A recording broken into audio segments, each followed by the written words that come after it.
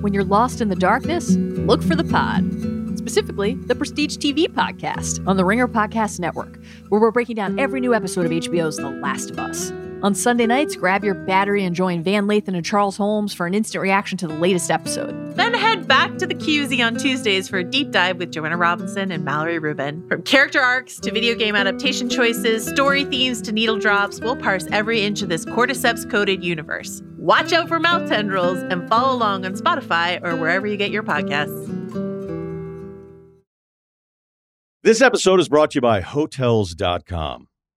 I was traveling internationally last year. I was in Mallorca. I didn't know the island well. I said, let me head to the north, head towards the water. Let me go on Hotels.com and see what they have available. Something preferably on the beach, maybe even a gym. Not only did I get those things, there was a kids session with exercise, gymnastics in the water, pony rides, a train.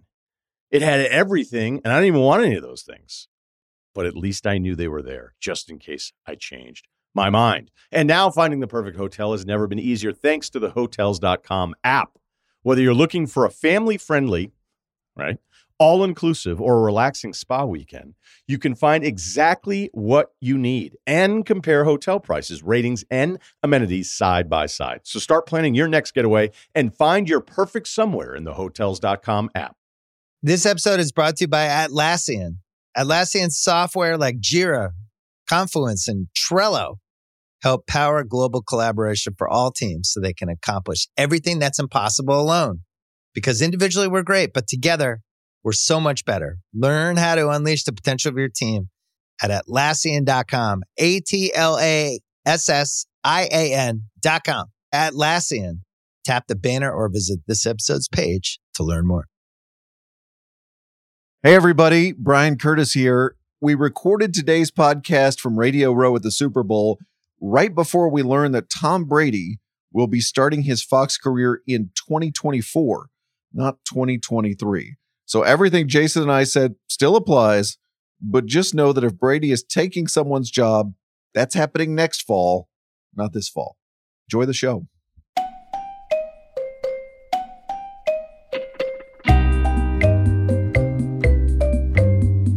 Hello, media consumers. Welcome to Press Box. Brian Curtis of The Ringer here, along with producer Erica Cervantes. And we are joined today by Jason Gay, Wall Street Journal columnist and the author most recently. It's the new book, I Wouldn't Do That If I Were Me. Don't you love to be a most recently author, Jason? I mean, all it takes is two, Brian. All it takes is two. I am joining you, Jason, today from the gritty cul-de-sac of American culture that you know well. It's Radio Row here at the Super Bowl in the great city of Phoenix. Let me tell you something. The plugs are flying. Everybody, we are bartering plugs for interviews already today. Has anyone tried to sell you an avocado supplement yet? Not yet. Okay. But I haven't talked to the backup tight end for the Bengals, so it may be coming. Just to give me a little refresher here. In the cycle, a Monday kind of guy is what? A Monday kind of guy is somebody who is new to the scene, might be a first timer on Radio Row. You're not on the A list. You might not even be on the B list on Monday. Is that right? Yeah, the running back who had like 900 yards this year. It's kind of a fantasy breakout. He comes to Radio Row on Monday because that's when he's going to get the most interviews. Got it. And then it sort of works up from there. And then by Thursday, you're getting starting quarterbacks who aren't in the Super Bowl. Yeah. That's kind of the apex mountain of Radio Row. Yep. And then the theory is that Friday is a little bit lower than Thursday because a lot of athletes flew into Phoenix to go to the parties on Thursday, but then bailed on Friday. What is the most, the fanciest set you have seen so far? Who's got the nicest setup? So this is the flex of sports radio across America. You don't just have a nice folding table like we do here at The Ringer. You have this circus tent kind of contraption. I got to say they're pretty small, though. I think Pat McAfee. Oh, yeah. Yeah. Kind of announced himself on Radio Row last year by having a set right next to the entrance and also having a concert on the set while other people were trying to do radio. It's kind of a moment. Other thing I found funny today is I was walking around earlier and I walked by a table for the Newhouse School at Syracuse. Oh, right. Sure. The Newhouse School where every sportscaster you've ever met, went to college. Yes. And they send the kids here to get some reps. Yes. Learn to interview, get some experience. Right. All those kids, when I walked by, were wearing suits. They're the only people on Radio Row with suits. Hey, guys, when you get a media job, you can dress like a real slob. That's what we're doing here. That's what the big boys and big girls do. Do you think there's a possibility some of these Newhouse kids might get 2 days of Radio Row and run screaming into the law or medicine or something like that? Maybe. Or maybe they just become the next Iron Eagle or Noah Eagle. This is true. They're running the world in like 2 years. This is true. So there is a big story hanging over the Super Bowl, Jason, before the Super Bowl even begins. The story is Tom Brady versus Greg Olsen. Oh, yes. You might have heard that Tom Brady retired again. Heard it. Yes. Did a little video from the beach. Yes. Looked like some of those photos you post on Instagram when you and the family are having a nice lake vacation. Mm-hmm. What did you make of his retirement 2.0? Well, it was self-aware enough, Brian, to realize you don't get to do the big fireworks bonanza like he did last year. Brady, of course, remember this was a whole thing because it was leaked, reported, denied, then released. And then it was a big, wazoo announcement of, thanks to everybody and especially thanks to the Buccaneers. And then there was a whole rewrite where there was more thanks to the Patriots to make sure the Patriots felt beloved. You don't get to do that the second time around. And Brady just kept it short and sweet. And I think that was the right call. My favorite element of this is whenever somebody of Tom Brady's stature retires or really makes any kind of announcement, every other famous person in the world feels obligated to say something. Yeah. But as you point out, we did this last year. Yeah. They used up their best Tom Brady, the GOAT, the legend material last year. So there was this hilarious element of the most low effort Tom Brady praise you can imagine. This is a tweet from Derek Jeter. Congrats, Tom Brady, on an unbelievable career. It was fun to watch. Yeah. Is that really the least you could say? Yeah. About Tom Brady's career? It's sort of like when you're at a party and you say a good big goodbye to the host and then you run into the host 3 minutes later and do we have to do this all over again or what are we doing here? Exactly, I'm going out the door. This is Mike Tannenbaum, former NFL front office guy, now a media guy. Simply the greatest player ever, - 7-time Super Bowl champion. Yes, that is the correct number of titles that Tom Brady won when he was playing football. Ben Hoffman of the New York Times also had a funny one. The New England Patriots said goodbye to Tom Brady last February, and then they kind of had to say another awkward end of the party goodbye to Tom Brady, so they just re-upped their tweet. Yeah. And just added, quite the ride indeed. Thank you again, Tom Brady. They re-gifted the retirement story. They really did. It's like when you made a good point on Twitter a couple weeks ago and you want to remind everybody. And as I was saying. Right. For the evening crowd. For the 2023 crowd. So Brady's retirement means that he is now, we think, going to become an announcer for Fox. Yes. It was a very unusual deal laid out by Fox last spring. Joe Buck and Troy Aikman had left to go to ESPN, and so Fox elevated their number 2 announcing team, which is Kevin Burkhardt and Greg Olsen, up to the number 1 team. That's the most logical thing you could possibly do. And by the way, a very cost-conscious thing, given how much announcers cost. Then Fox sort of changed course and said, we're going to give a $375 million contract to Tom Brady with the stipulation that the job currently occupied by Olsen is Brady's job as soon or if he retires, which don't you think sort of pitted them against each other in this weird way? Unless, and I don't know what your reporting says, unless they had this in their back pocket all along. I mean, one of the things that was interesting about that analyst a go-go we saw last winter with Buck and Aikman leaving Fox was Fox's somewhat placid reaction to it. I mean, they just kind of let these generational guys walk out the door and go to ESPN Monday Night Football.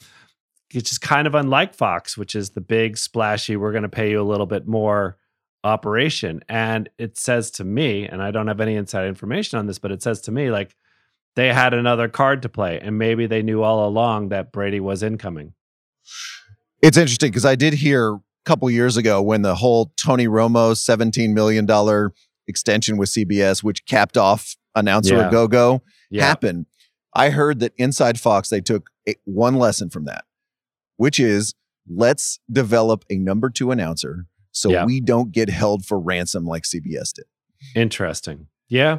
So they go and pluck Olsen out of the NFL. They had him calling games even before he retired, just kind of coaching him up.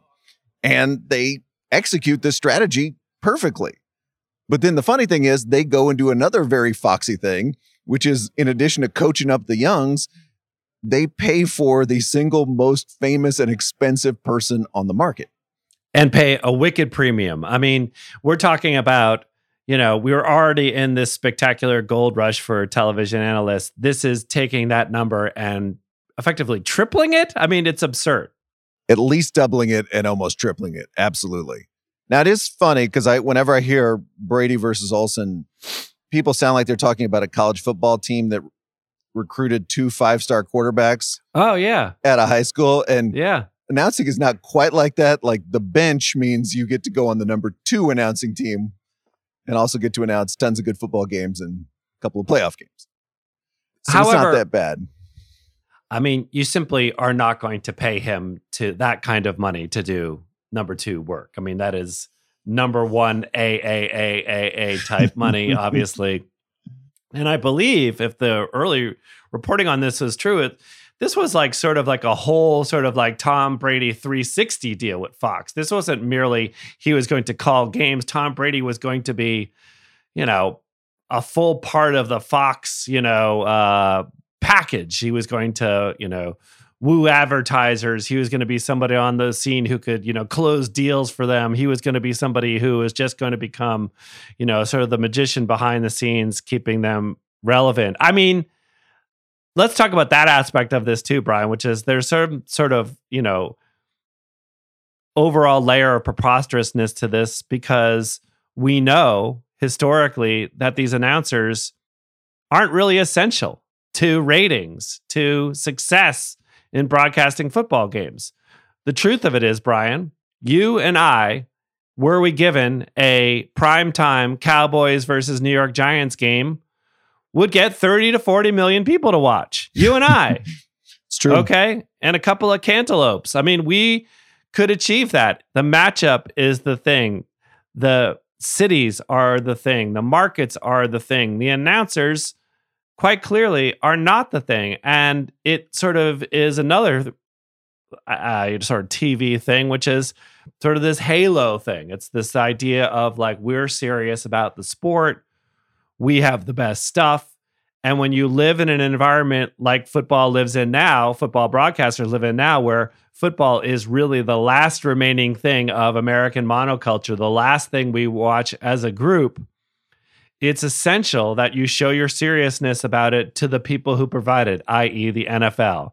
And nothing sort of says we're serious than committing close to $500 million to the greatest football player to ever live to be a part of your package for the next X amount of years. Absolutely. I mean, Roger Goodell and company were like, that sounds like a great idea. Yeah. That sure. Tom Brady will be calling Super Bowls for Fox. Yeah. That sounds fantastic. We couldn't have picked a better guy unless it was Peyton Manning, and even then we might still pick Tom Brady. I am interested in what you talked about with the whole face of the network aspect of the Brady job. because Fox did refer to this when they signed him to that giant contract. This is a very old network thing, right? Yeah. Here's a famous football player. We want to be in business with you. Yes. You're going to be calling games for us. That's cool. That's important. We want you to be really good at that and provide a nice experience for everybody watching the game. But we also just want you to be associated with our network, with our brand. Now, in Brady's case, as we sit here in 2023 and look at what remains of network television, I don't know exactly what that would entail. Is he going to be the costume contestant every week on The Masked Singer? It's Tom Brady again, singing the hits. I mean, presumably there's some version of a production deal involved here. There is going to be Brady content that's either on Fox Sports or on the Fox mothership. But I also feel it's kind of like more sort of primitive hand-to-hand stuff where you're closing a multi-million-dollar advertising deal for the Super Bowl and look who walks out onto the 9th hole to watch your drives, but Tom Brady, who just happens to be here at the club. I think he can perform a role there too. And we know from, the world of television, it still is kind of old school in that way. And so a guy like that has incredible value, and he has incredible value just walking the corridors of an event. Tom Brady on the premises for a Super Bowl will denote a very serious thing and make it special. And this is even before he utters word one. And it's important to say here, we really don't know what word one will look like for Tom Brady. I actually kind of am surprised the early reporting knocked down very quickly the idea of Tom Brady having any role in the Super Bowl that Fox has on Sunday. And it made sense in the respect that, okay, he's this major investment. Do you really want to throw him to the wolves, the most wolves possible on Sunday? I get it. At the same time, you got Tom Brady. Let's loose him on the public here. Let's do something. I just find it shocking that you won't try to figure out some way. Maybe he'll be back on the beach holding a phone to his face and just giving us a pregame reading. Yeah, a prediction, He'll be doing some burpees at halftime, and we can all join in. I mean, the idea that he would be part of this, not be part of this product, I just find surprising. I did too. I mean, when you and I were kids, Joe Theismann called a Super Bowl while he was an active player. Yeah, and Tom Brady is allegedly not an active player anymore. And I thought, hell, he may even be playing for the Raiders next year and would still find a bit way to be next to Terry Bradshaw on the pregame show, again, radioing in from the beach, whatever it is. It's Tom Brady. You're right. Of course, he should be a part of this thing. And let's hold out that Fox may have something up its sleeve that we don't understand, because I just would be shocked not to see his face one time in the 19 hours of pregame coverage on Sunday. Yeah, I mean, Fox is not, they are atypical. They are not traditionalists. They, if anybody is going to mess around with format and try something new, it would be likely be them. Brian, remember old times when Mike Schmidt, they did the Mike Schmidt box during the World Series where Mike Schmidt's face would show up at bats and Mike Schmidt would make commentary about what the pitcher was going to throw in any given moment? I believe he was still active at that time. We're gonna get, folks, for you younger listeners out there, that was the zenith of technology of its time. You think we're going to get that? Jalen Hurts throws a hell of an out route. That's right. He might throw it here on second down. Just his disembodied head, floating over the 40-yard line, comment. I would love it. I was talking to an old Fox executive a while back, and he gave me what I think is the best comp for Tom Brady, the broadcaster. And it's Frank Gifford. Okay. Back in the day and a little before our time, especially the true golden boy youth of Frank Gifford. But Frank Gifford on Monday Night Football was an announcer. Yeah. Play-by-play guy, and then later eased into the color job when Al Michaels came in. Yeah. But he had that same glow around him. He was famous. He was a guy people would love to play golf with. He was, he got by a lot on being Frank Gifford. However, at the same time, he was a little stiff in that respect. And A little? the thing that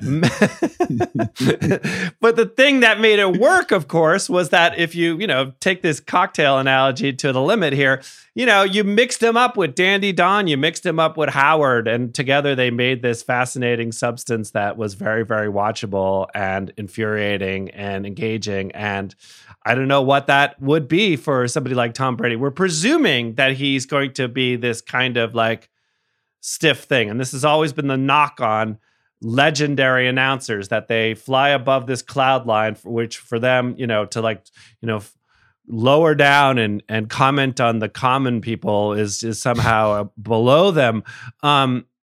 I think he's probably somewhere in between. I think that Brady in the last couple of years, if you pay attention to his public appearances and interviews, has shown a lot more edge than he showed as a Patriot, for sure, and has shown a willingness to kind of throw elbows now and again. Now, is that going to turn him into just ripping everybody right and left? I'd be shocked, but I do think he'll be a little bit more critical than maybe the early expectation is.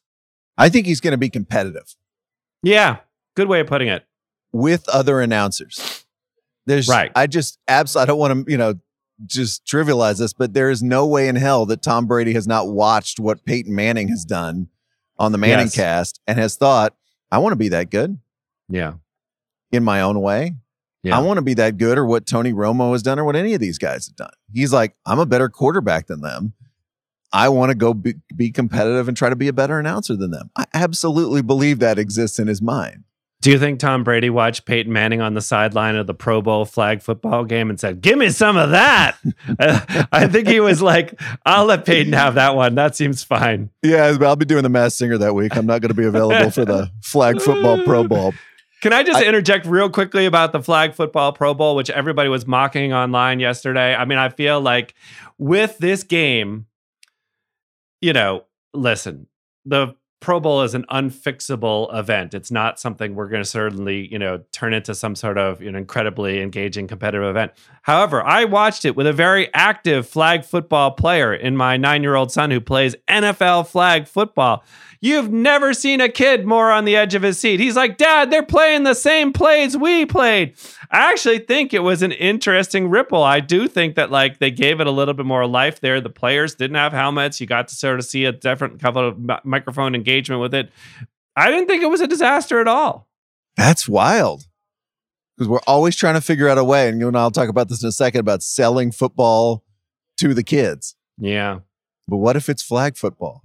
Because that's what they're actually playing at a young age. Yep. They just want multiple Statue of Liberty plays, Brian. Can I hit you with an instant think piece about the whole Brady Olsen thing? Yes. My favorite type of think piece. Here's my think piece.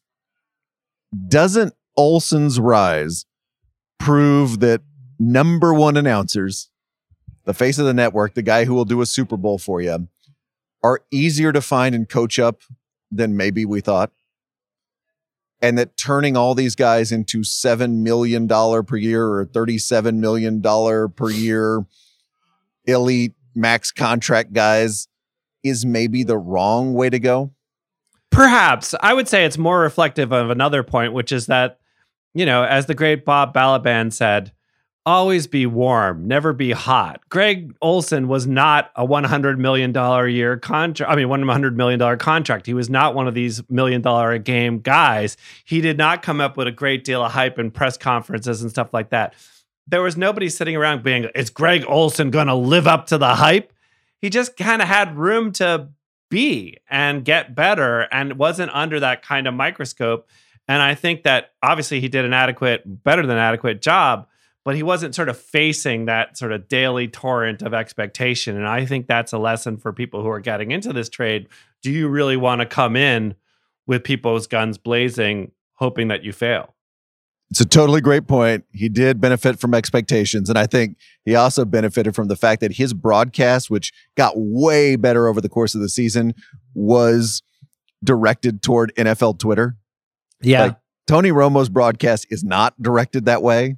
Yeah. Greg Olsen's is. And while I thought Olsen was much better in his championship game than Romo was, I think we should also remember that lots of people are watching these games that are not members of NFL Twitter. I say that sitting next to Ben Solak here at the Ringer table, who is shaking his head at me.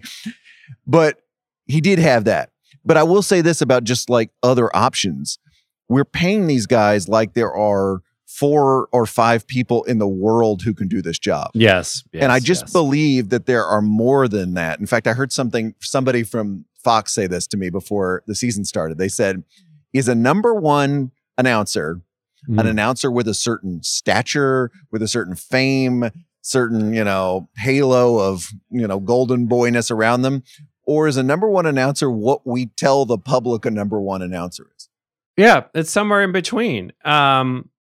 What do you make of the reporting on the Romo intervention? Speaking of number one announcers. The alleged Romo intervention, because I guess CBS has pushed back hard on this idea. So there's so many interesting parts to this. One, he deserves an intervention.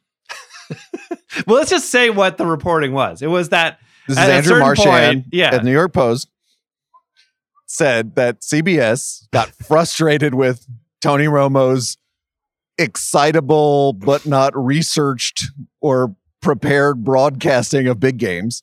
Yeah. And went to him and said, you need to be better than this. I just imagine him like Tony Romo walks into like an LA steakhouse back room and he opens the door and there are charts on the wall of like, player efficiencies and play diagrams and all this kind of stuff. And all the people who are paying the money sitting there. Well, have a seat, Tony. Yeah, I think intervention is absolutely a fine word, but it's also a word doing a lot of work here. Because Romo did not walk into the back room of a steakhouse and Nance and Sean McManus, who runs CBS Sports, are all sitting there, and maybe some old guys, maybe Matt Millen's there. Tony, yeah, we're your friends. We're here to tell you something. Yeah. And that's one of the things about this. Like, as long as I have been covering this business, one of the funny dynamics about announcing is it's hard to interview. Yeah. These guys are not only paid a ton of money, they're famous former football players. And so even your nominal boss, this from journalism. Like, sometimes it's even hard for an editor to tell a star writer what to do. Yeah. Now imagine you are a suit at CBS or anywhere and you're telling former Dallas Cowboys quarterback Tony Romo how to improve his announcing. Like, yes, that's not an easy sell. Yes. Yeah. I mean, I feel like in certain ways the Tony Romo experience has been a lesson in people kind of jumping overboard too quickly, too early. You can remember that first season.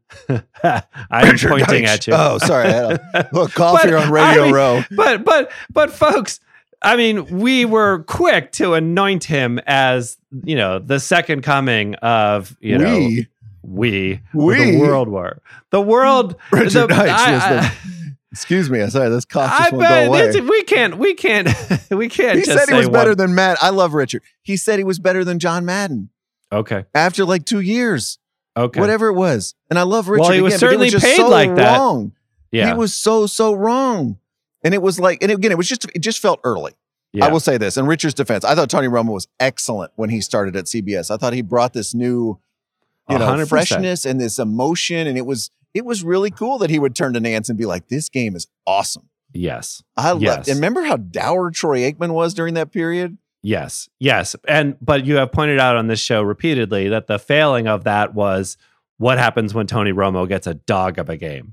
And it's not that interesting. And he has to actually fill, and he actually has to make something compelling that isn't actually viscerally compelling. And that's the challenge for every analyst, of course, but he proved to be particularly challenged with that. It's totally true. And that's where preparation comes in. Mm-hmm. I think that's where the ability to kind of entertain the audience. Of course. Because as you know, these guys are paid to call football games, but sometimes John Madden did better than anybody. Football game's a dog, and you just got entertained, baby. I mean, John Madden called 25 Lions Thanksgiving games, okay? If there's ever an opportunity to have to fill, it's something like that. He knew how to do it. He knew how to make the game big, even if it wasn't playing out that way. And how about those 80 Super Bowls, which were complete dogs? Yes, of course. They were awful every single year. But I just think with the whole idea of intervening with Romo, I mean, to me, it reminds me, and I say this as a slightly traumatized Dallas Cowboys fan, is that this was Tony Romo, the quarterback. I don't want to be 90s newspaper columnist going, he doesn't have the want to win the big one. But being a quarterback was clearly not as big a part of his life as it was with Peyton Manning and Tom Brady and many of his contemporaries. He just wasn't. He was the first one to say it. Remember, he went to Cabo the week before an NFL playoff game with Jason Witten. Like, he was like, I'm not going to stay home and study or even just pretend to stay home and study. I am going to Cabo. And then they went out and lost to the Giants the next week. Giants team that went on to win the Super Bowl. Yeah. They were the number 1 seed that year. I love this. The old Cowboys grievances are coming out. I'm just going to kick back. But I just believe this about Tony. And again, I think that's a totally fine way to live your life. We don't all have to be an absolute contract killer when we do our jobs. But if that is true about Tony Romo, there's no way he was going to get to CBS and be like, you know what? This job, which I think is easier than my previous job, I'm going to take that seriously? Hell no. Yeah. No, you do have to take it seriously. And I think sometimes we can fool ourselves into believing that it is kind of an impulsive act. And if you listen to interviews with people like the late Vin Scully or Al Michaels, and they say, you got to let the game come to you. Well, that's an easy thing to do when you're Al Michaels and you have called 50,000 sporting events over your life, and you can draw from that entire experience. It's a lot more challenging for mere mortals. The good news is, Brian, I know that you and Shoemaker have been kicking around the AI. I mean, we are not terribly far away from the environment in which you will be able to replicate the voice of not just, living, but deceased great announcing teams. And if you want to have Pat and John call your upcoming Chiefs and Eagles Super Bowl, in future world, that's going to be there for you. I'm not kidding. This is not a joke. That is something that, you listen to Belloni's podcast talking about showbiz and actors and voices and all that kind of stuff. That's going to be completely doable. The idea of taking voices from the past and putting them together. You want to put Cosell with I don't know, what would be a good combination? Frank Gifford. We just talked about him. Bring him back. Let's put the old Monday night team together and do the Monday Night Football. That is entirely within technological reach. So we might just be burning money at a certain point because that might be actually what the audience wants. Didn't Fox try this with Harry Carey like last year? Have him sing "Take Me Out to the Ball Game" at the Iowa baseball game? Weirdly watchable. We had Zombie Harry. I enjoyed it. I mean, disembodied Harry was strange, but I mean, I don't know. You don't think that there is going to be a market for people who want to listen to Detroit Tigers games called by the, Chat GPT version of Ernie Harwell? Reminds me of one of the great jokes Bill ever made in his column. While Pat Summerall was on the air, he contended that Pat Summerall had been replaced by the Madden video game Pat Summerall. Mm. And then there was just a soundboard there going 1st and 10, 2nd and 6, touchdown, Rice, 49ers. But if you play that stuff, you play Madden, it does sort of show the lie of announcing in the respect that these are just sort of automated chat feeds that go over everybody's game, and it still kind of works. You're not saying, oh, you know what? The announcing is kind of wanting in this video game. It's enough. Coming up in the press box, has the great American tradition of the Super Bowl party gone bad, like that bowl of guacamole you're going to eat on Sunday? But first, let's do the overworked Twitter joke of the week, where we celebrate a gag that was so obvious that all of media Twitter made it at exactly the same time. Send your nominees to @thepressboxpod, where they are always gratefully received. Jason, our runner-up this week, a bunch of people sent us jokes about how new Maverick, that is Dallas Maverick, Kyrie Irving, will be teaching Luka Doncic about various conspiracy theories. Or perhaps wandering around the grassy knoll there in Dealey Plaza, coming up with new conspiracy theories himself. I mean, I want to just stop here for a second and ask you to be Dallas-Fort Worth Brian fully and commit to the bit here. As if I'm ever not. No, because there's a little bit of kind of like, PJ Clark's New York Brian. I know we're sending Hollywood Brian out of the Radio Row here. DFW Brian is in. How is Kyrie going to fit into the fabric of Texas media and how this all works? Because we just saw what happens in New York, although I would argue that the Brooklyn thing is its own experiment, separate from anything that it really happens in New York City. It's sort of like it was happening in outer space. But with Texas and Dallas and the Mavericks and that whole landscape, how are they going to take to this guy?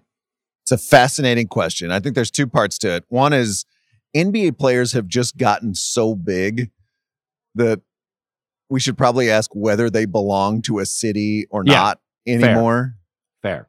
But, he's not going to be doing a weekly sports radio hit on the ticket in Dallas. I'm thinking that's not going to happen. If it does, fantastic. But I'm thinking it probably won't. But of course, there will be Mavericks reporters at his locker or at his podium every day. He is, sort of seen as this guy who's been brought in to keep Luka in the city because the Mavericks are in full, we must appease Luka. What can we do? Here is another superstar that will get you to stay in Dallas rather than seeking riches in Brooklyn or wherever else you might go. In that case, I sort of am reminded of when, speaking of Tony Romo, T.O., that is Terrell Owens, came to the Cowboys. Mm-hmm. Now, he had played for the Eagles, Cowboys' mortal enemy, so there was a little bit of a different edge there. But just think of Terrell Owens and how he won Dallas over. That's my quarterback, man. That's my quarterback. Also played for the Niners. I forgot about that. Two mortal enemies of the Cowboys. Yeah. That's my quarterback. He was Tony Romo's best friend. Yeah. So, maybe there's a path for Kyrie winning North Texans over en masse. If he were to get a local endorsement, what do you think would be a great local endorsement in Texas for Kyrie? I'm just going through the sports radio ads right now. There's low T centers, gun shops, leather furniture and upholstery. What do you think fits with Kyrie the best? I don't know. I did see someone suggest that Alex Jones will now be sitting courtside for Mavs games, which I didn't know what to make of. That might already be happening as far as I know. But this week's winner, Jason, of the Overword Twitter joke of the week. Yes. Goes to valued listeners James Doak, Ben, and Travis Barnett. It's jokes about the Chinese balloon that was hovering over the U.S. Big topic here on Radio Row, let me tell you. Here's some of the best lines. Number one, no, that actually was a trial balloon, not the metaphorical kind. Calling the balloon Red Zeppelin. That was a nice line. Superimposing a picture of the Death Star over the balloon and writing, "That's no balloon." And my favorite, after the balloon was shot down on Saturday, writing, "I think it's safe to say that Joe Biden's war on inflation has been a success." Not too bad. If you spat on a feast, if you spat on this generation Sputnik, congrats. You made the overworked Twitter joke of the week. This episode is brought to you by 20th Century Studios' Kingdom of the Planet of the Apes. As a ruthless king builds his empire at the expense of the remaining human race, a young ape will fight for the future of apes and humans alike. Kingdom of the Planet of the Apes. Enter the kingdom in IMAX this Friday and in theaters everywhere. Get tickets now. Okay, picture this. It's Friday afternoon when a thought hits you. I can spend another weekend doing the same old whatever, or I can hop into my all-new Hyundai Santa Fe and hit the road. With available H-Track all-wheel drive and 3-row seating, my whole family can head deep into the wild. Conquer the weekend in the all-new Hyundai Santa Fe. Visit HyundaiUSA.com or call 562-314-4603 for more details. Hyundai, there's joy in every journey. This episode is brought to you by Jiffy Lube. Cars can be a big investment, so it's important to take care of them. I once got a car that I started out with 25,000 miles on. I got it to over 200,000 miles because I took care of it. You know how you take care of a car? You take care of the maintenance, the oil, the brakes, all that stuff. And if you don't, you can have a car just completely fall apart. When your car needs maintenance, head to Jiffy Lube. They provide automotive excellence at speed. Get your oil change, brakes checked, tons of other multi-care services. It's all done by expertly trained technicians who actually care about taking care of you and your car. Jiffy Lube, car more. To find coupons and start an instant online estimate, Visit jiffylube.com.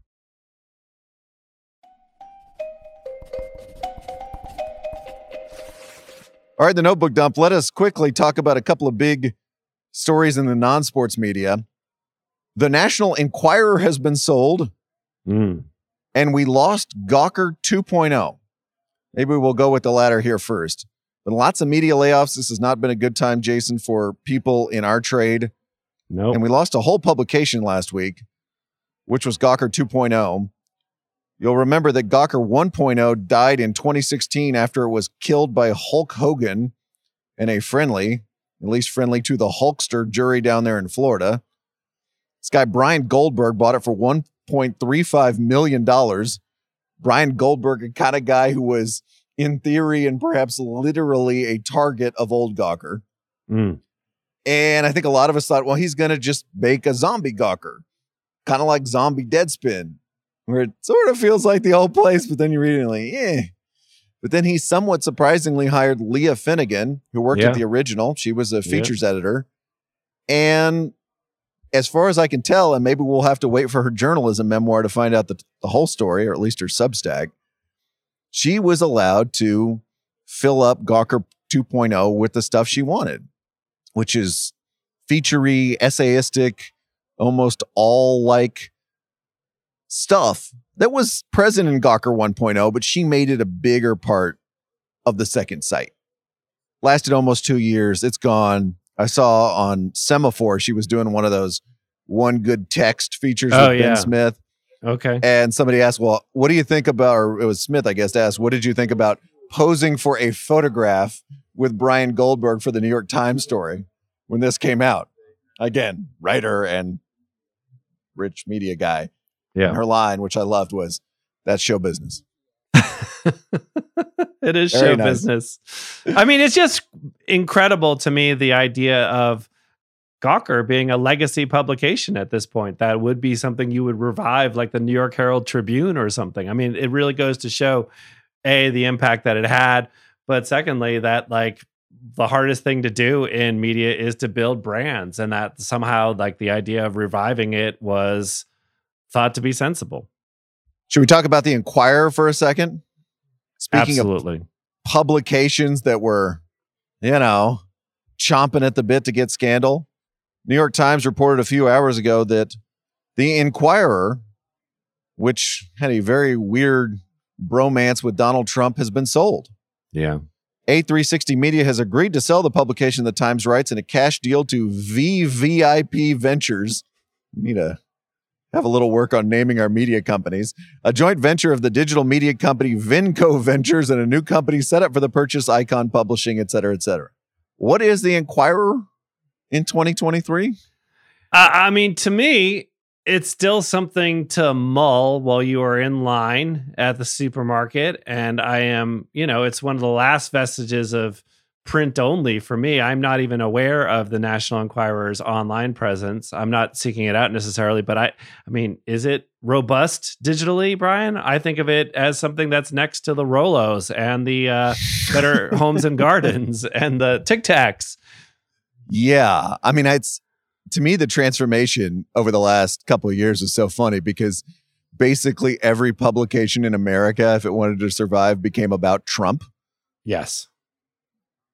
Even this podcast from time to time. And the Enquirer says, okay, we're going to be pro-Trump. Right. We're going to be a kind of unofficial arm of the Trump White House and the Trump campaign. That was one of the weirdest turns I have ever seen in my life. I mean, this is the publication that gave us Elvis in the Casket. That were a Trump publication. It became Dave Campbell's Trump Unlimited. Very nice reference there. I think it's a very interesting question amongst the, let's just say that the people getting in the supermarket line, like you talked about, the kind that are buying the bound volume dedicated to the history of MASH. Or by the way, we're talking about an old behavior on top of an old behavior, because who gets in line at the supermarket anymore, Brian? Okay, that is geezer behavior at this point. In the era of Instacart, in the era of wipe your own, thing through the scanner and get out of there without somebody doing it for you. I mean, yeah, it is compound geezer behavior. So I just don't know what, the old school stories about Lonnie Anderson and Burt Reynolds, the kind of stuff the Inquirer specialized in. Like TMZ took a lot of that business. Twitter took a lot of that business. Like, what will that brand be? And maybe they're going to reinvent it as something else. Kind of can't imagine what. Well, I mean, you mentioned the Elvis stuff up top. We recently had a very tragic death in the Presley family, and they would be the destination publication in a different era. I mean, the other dynamic of this, which is obvious, is that, this was another weekly publication, and nobody has suffered more in the digital media era than the weekly publication, and it sounds goofy to say it, but your Times, your Newsweeks, your U.S. News and World Reports, your Sports Illustrated, your National Enquirer, that is the hardest metabolism to do in this day and age when reaction and counter reaction and backlash is so instantaneous. I don't know how you do it. Did you see the documentary a few years ago about the Inquirer called Scandalous? I did not. Fascinating doc if people are interested in this stuff. They had some Trump business at the end, which kind of felt familiar. Like you and I have read that piece a couple of times, but the beginning of the documentary was just the old school Inquirer reporters. Sure. Who were sitting at their desks, getting on airplanes, trying to dig up news. They told the story of how they got Elvis in the casket, which was like an Elvis second cousin who went in with a secret camera, if I'm remembering this correctly, and snapped a picture, but it didn't come out. So he had to tell the family that he was overwhelmed by the death of Elvis and then go back into the funeral parlor and try it again. And then Inquirer gets the picture. It's a fabulous documentary, or fabulous 2/3 of a documentary. I mean, those old reporters are like amazing. Oh my God. It is kind of like the media XFL. I mean, it was a lot more popular than the XFL ever was. But I mean, in terms of like all the things that sort of at the time were considered to cross the line have now been sort of co-opted by the mainstream. I mean, I'm not saying that mainstream publications are going in with hidden cameras into funerals, but that line has moved a great deal since its heyday. And a lot of the stuff that is considered, regular routine stuff, it began with that kind of place.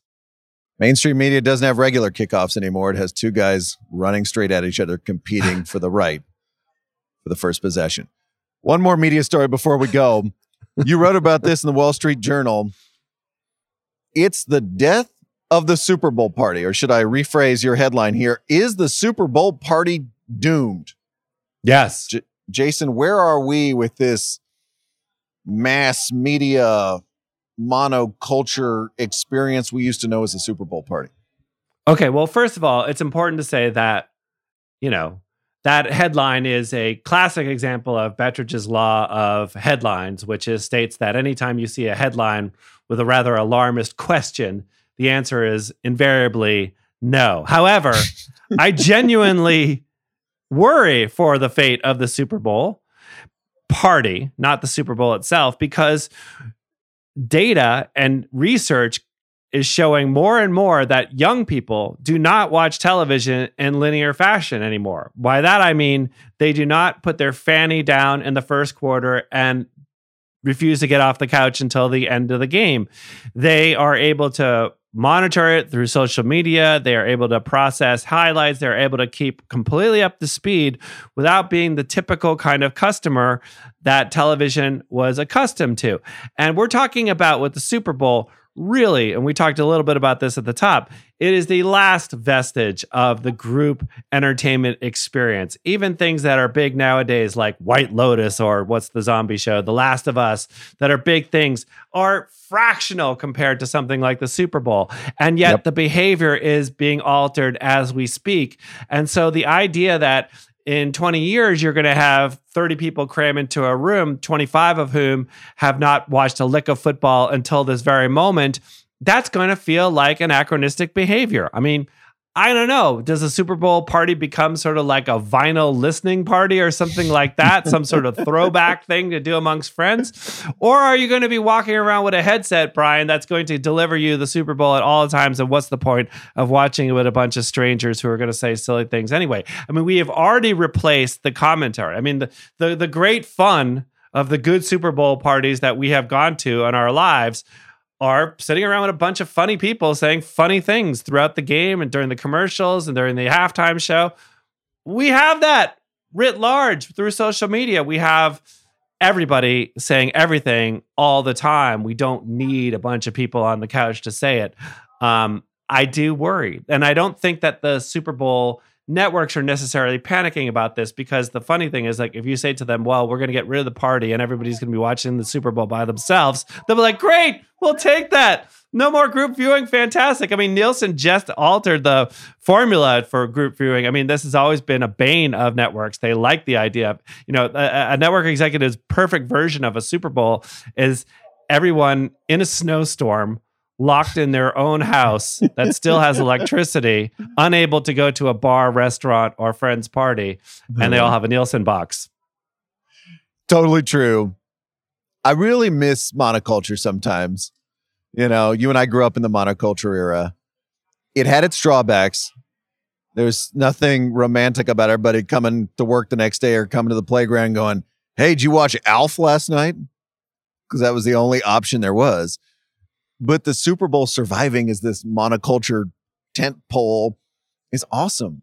I love that my mother-in-law, who did not watch a single football game this year, knows when the Super Bowl is happening. She's like the old Huffington Post headline. When is the Super Bowl? She knows the answer. What time does it start? She knows the answer. My mom, who used to go to movies when the Cowboys were playing in Super Bowls in North Texas because there would be plenty of good seats available, knows when the Super Bowl is happening.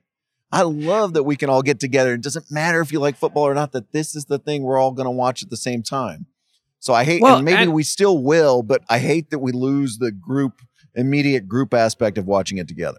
I mean, when is Cockamamie Media Night? Is it Monday night? Is it what they call it opening night now? It's tonight. Okay, it used to be Tuesday. I think at one point it might have been Wednesday. I mean, they have pushed it earlier in the week. But I mean, I think one of the fun parts about the Super Bowl, Brian, is that in sports coverage, you kind of have to do remedial football because there's a whole audience coming to this game now who knows nothing. So there actually is a market for the who is Jalen Hurts story, okay? There's the Benjamin Solaks who know everything about this guy down to his social security number. But then there's a whole portion of the audience that knows nothing and needs a full course on who the Chiefs are, who the Eagles are. There are two brothers, Travis, Jason. What's the deal? The coaches, do they have a coach podcast, the other team? Perhaps? Yeah, you have to do all this stuff. And so they're, like the casual invasion of the Super Bowl is part of what makes the Super Bowl the Super Bowl. And I'd also argue it's created this kind of distended thing where I honestly think the halftime show is now bigger than the game. You'll see what Rihanna, global celebrity Rihanna, who hasn't played a concert. I know, Brian, you've been waiting on this. She hasn't played a concert in many years now. This thing is going to be bigger than anything that actually happens on the field. I guarantee it, because they'll have all that number, and that number will peak with Rihanna. Unless you have some sort of fourth quarter drive, the halftime show will be the thing. I love what you said about Betridge's law of headlines. Yeah. Because we journalists love to be around when the birth of something occurs, or even better, when the death of something occurs. We love to be the corner of the world. This thing has died. Yeah. And whenever I catch myself declaring that too many things have died, I look at my list of story ideas and it's the death of this, the death of that, the death of this. Do you know how I throw a little curveball in there to change things up? How? The twilight of the Super Bowl party. Twilight is too subtle a word for SEO, Brian. Come on. I mean, I also think that there is a meta factor here, which is that we are talking about the death of something in a trade that has been declared dead for our entire careers. I mean, you and Shoemaker were talking about this recently. I have never walked into a newsroom my entire life and had somebody say, hey, you got here at the right time. This is it, man. Best time to be in newspapers. Everywhere I've ever gone, people have told me, hey, man, you missed it. You should have been here 10 years ago, 20 years ago, 50 years ago. It's always been dying. It's always been dead. And anybody who is coming up through journalism school now, you are going to be fed this repeatedly, but it just lives. It is the ultimate zombie drama. And there's still continuously amazing work that gets done. And still, you know what? It still matters, Brian. I'm a great believer. To that rousing locker room speech, it's time for Jason Gay Guesses a Strained Pun headline. All right. Last Monday, we had a strained pun restaurant name. It was a Portland food cart that sold egg sandwiches, and it was called Fried Egg, I'm in Love. Fried Egg, I'm in Love. Truly a spectacular name. Today's headline comes from valued listener Anti-Bot Dad. Thank you, Anti-Bot Dad, for your service. Comes from the website Hellgate NYC, Jason. It's about an important development in the city we both used to live in. There are some renovated MTA bathrooms, and Hellgate NYC says they are spectacular. Restrooms have been closed for nearly 3 years. The headline, they are reborn. And from the pictures which were provided here, looks like you have a really nice public restroom there offered by the MTA. Okay, so we got new restrooms. We got new public restrooms. You had to be there, Jason, to really appreciate it, to really understand how good they were. What was Hellgate's strained pun headline? You had to pee there? Okay. Keep going. That's very good. Flushing Meadow. It didn't make sense to me until I didn't believe it until I witnessed it with my own eyes. There's a phrase for this. Solak nodding over here. Okay. Give it to the kid. All right, got a guess, Solak? Yes, okay. We got it here. Peeing is believing. Oh! Peeing is believing. Okay. Well, there I go. Replaced on the spot. Solak, you start Monday. Solak's writing all my media columns from here on. Just your column 2 in the Journal, man. He's got a lot of bandwidth. I mean, in all seriousness, when I listen to Ben Solak talk, I hear my own death. I just do. He is Jason Gay. I'm Brian Curtis. Production Magic by Erica Cervantes. Coming up Wednesday, a podcast I want to call the Super Bowl of Sports Radio. That's right.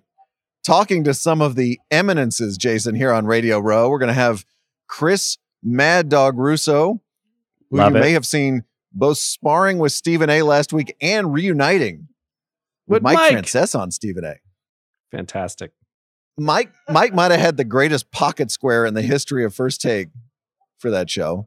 Also, Mike with the aggressive Tom Brady wasn't all that zag. I admired that. Also going to talk to Mike Felger, who has been the drive time king of Boston sports radio for a decade now. Forget the lukewarm takes. These guys are coming in hot. Back Wednesday. See you then.